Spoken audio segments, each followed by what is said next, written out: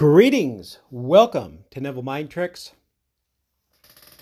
Good afternoon, evening or morning, whenever you are.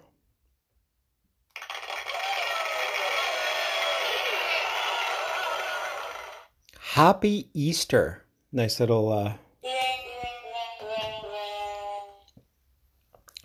dad joke there.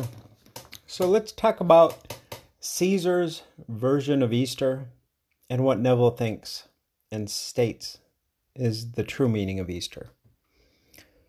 So in Caesar's world, you have these magical bunnies that lay hidden eggs, pre-colored, throughout the field, the park, the yard, wherever you choose them to be. And as soon as they do that, they get on two legs and they slaughter a family of pigs at a nearby farm. Then, after they prepare a nice ham dinner, they turn into chocolate and emerge carefully placed into baskets under the Christmas tree in people's homes, where people wake up with their weird pastel-colored outfits that isn't acceptable any other day of the year. Go to church, hear all the news of the good word in the many different ways that they may not make it to the afterlife. Then they find all the eggs, or let's say try to find all the eggs that the Easter bunnies laid. Then they go eat the head of the chocolate Easter bunnies. That was a centerpiece of their baskets. Take a nap. Watch something vapid or relaxing on television before enjoying their ham dinners. So here you have a day courtesy of the Easter bunnies, the mythical creatures who actually lives next to the leprechaun. So Neville actually talks about this a little bit. He talks about how churches are filled with new people on Easter. I'm not a church-going person. Neville wasn't a church-going person. His brother Victor wasn't a church-going person. Nothing wrong about church-going people, but some people like it, some don't.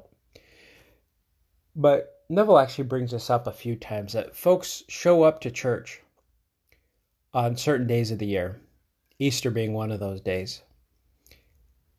And a phrase that Neville likes to use is filled to the gunnels. But he says that the men aren't new. They're new as far as they don't regularly attend service, and nothing to do with the pandemic. I think depending on where you are, things may be kind of close to what you may or may not want to call normal. But he says as folks parade with their hats, new outfits, their pastel paisley suits that they're going to wear at the dogfight when their kids are hunting Easter eggs. But when Neville says the new man is the resurrected man,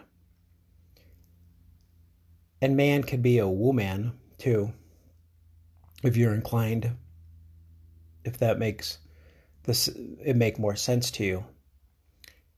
The new person, let's call it, is who you want to be. Your new reactions, the new garment, as it were, the rebirth. Caring is sharing. If you found value in Neville's meaning of Easter, you know the thing.